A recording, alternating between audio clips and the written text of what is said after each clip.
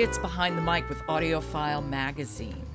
I'm Jo Reed, and with me this whole week is contributor to AudioFile, Jonathan Smith. And Jonathan is here to tell us what we should be listening to today. So what do you got in store?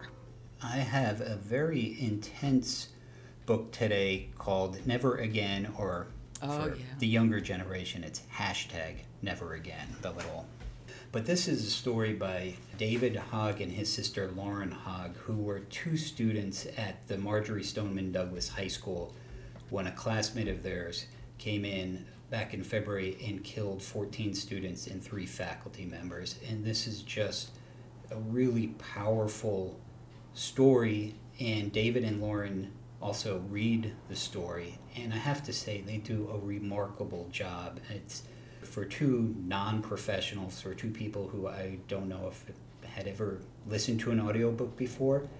They just tell their story with such passion, conviction. It's an amazing, tragic, but also hopeful tale.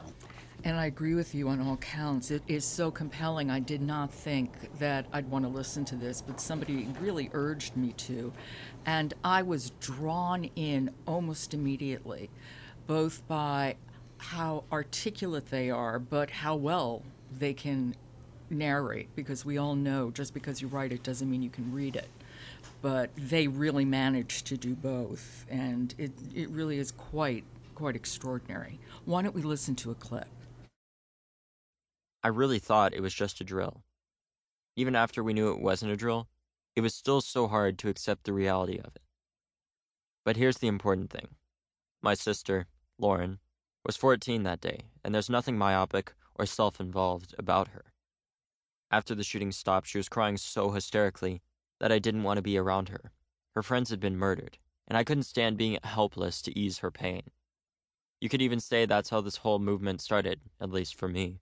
I was trying to avoid my sister. That's why I knew I couldn't write this book alone. So I'm going to shut up now and let her take it from here. Well, I guess I'll start off with the day that it all happened. It was February 14th, Valentine's Day. If I had to describe the overall feeling before it started, I'd tell you that it was a great day. You know, as good as David is, Lauren is really spectacular as a narrator, I think.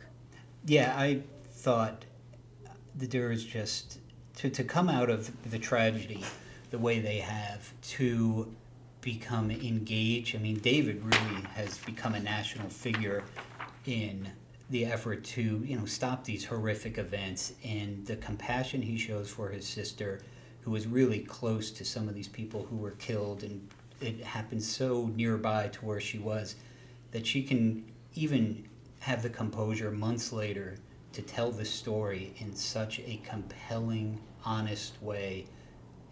I don't know how you can't listen to this story and come away with just awe for how they have responded to just this tragic, all too common event these days.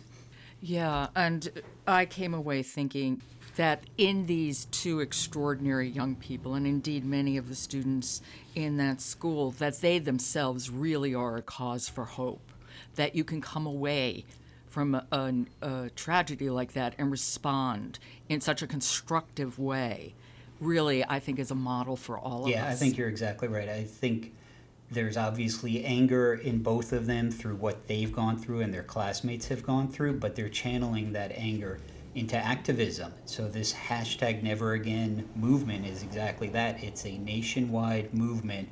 It'll be really interesting to see the impact it has or doesn't have on the ballot box in November. But since this occurrence back in February, I mean, these two and a lot of their classmates have really taken it upon themselves to share their story, and not just share the story, but try and offer some solutions and some hope to other communities that have gone through similar horrific events, and to try and stop them from continuing to take place. Good recommendation, Jonathan. Thank you. Sure thing. And that's Never Again by David Hogg and Lauren Hogg, and read by both of them. This has been Behind the Mic with AudioFile Magazine. I'm Jo Reed. My guest was contributor Jonathan Smith, and we will talk to you again tomorrow.